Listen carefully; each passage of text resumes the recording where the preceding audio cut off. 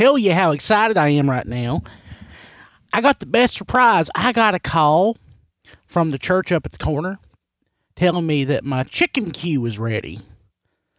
And folks, if you know me, you know my favorite thing in the whole world is my kids, my wife, my spiritual life, and chicken queues. And spiritual life and the chicken queues go together, so it's really my kids, my wife, and my spiritual chicken.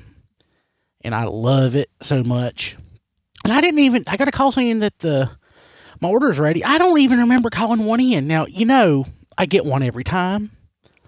So I'm just figuring they know that Brian needs his plate. A half chicken, whatever kind of bread. Sometimes it's hush puppy, sometimes it's a roll.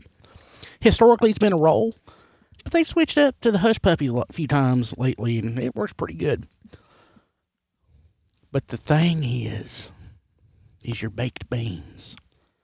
Brian, baked beans. Who likes baked beans? People. Baked beans are what makes a chicken queue. It's what makes it. I just got home. I'm so excited. Let's look at it. Oh, Lord, it smells so good. It smells so good.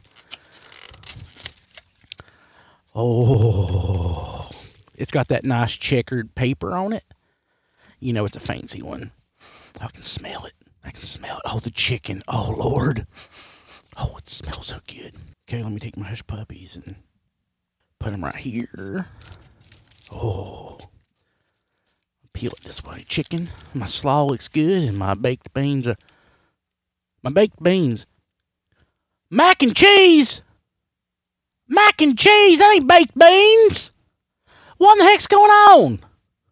I'm the one who placed the order, Brian. Enjoy the mac and cheese. Digitally immortal, artificially intelligent, Brian. This means war. God bless. I was wanting some baked beans.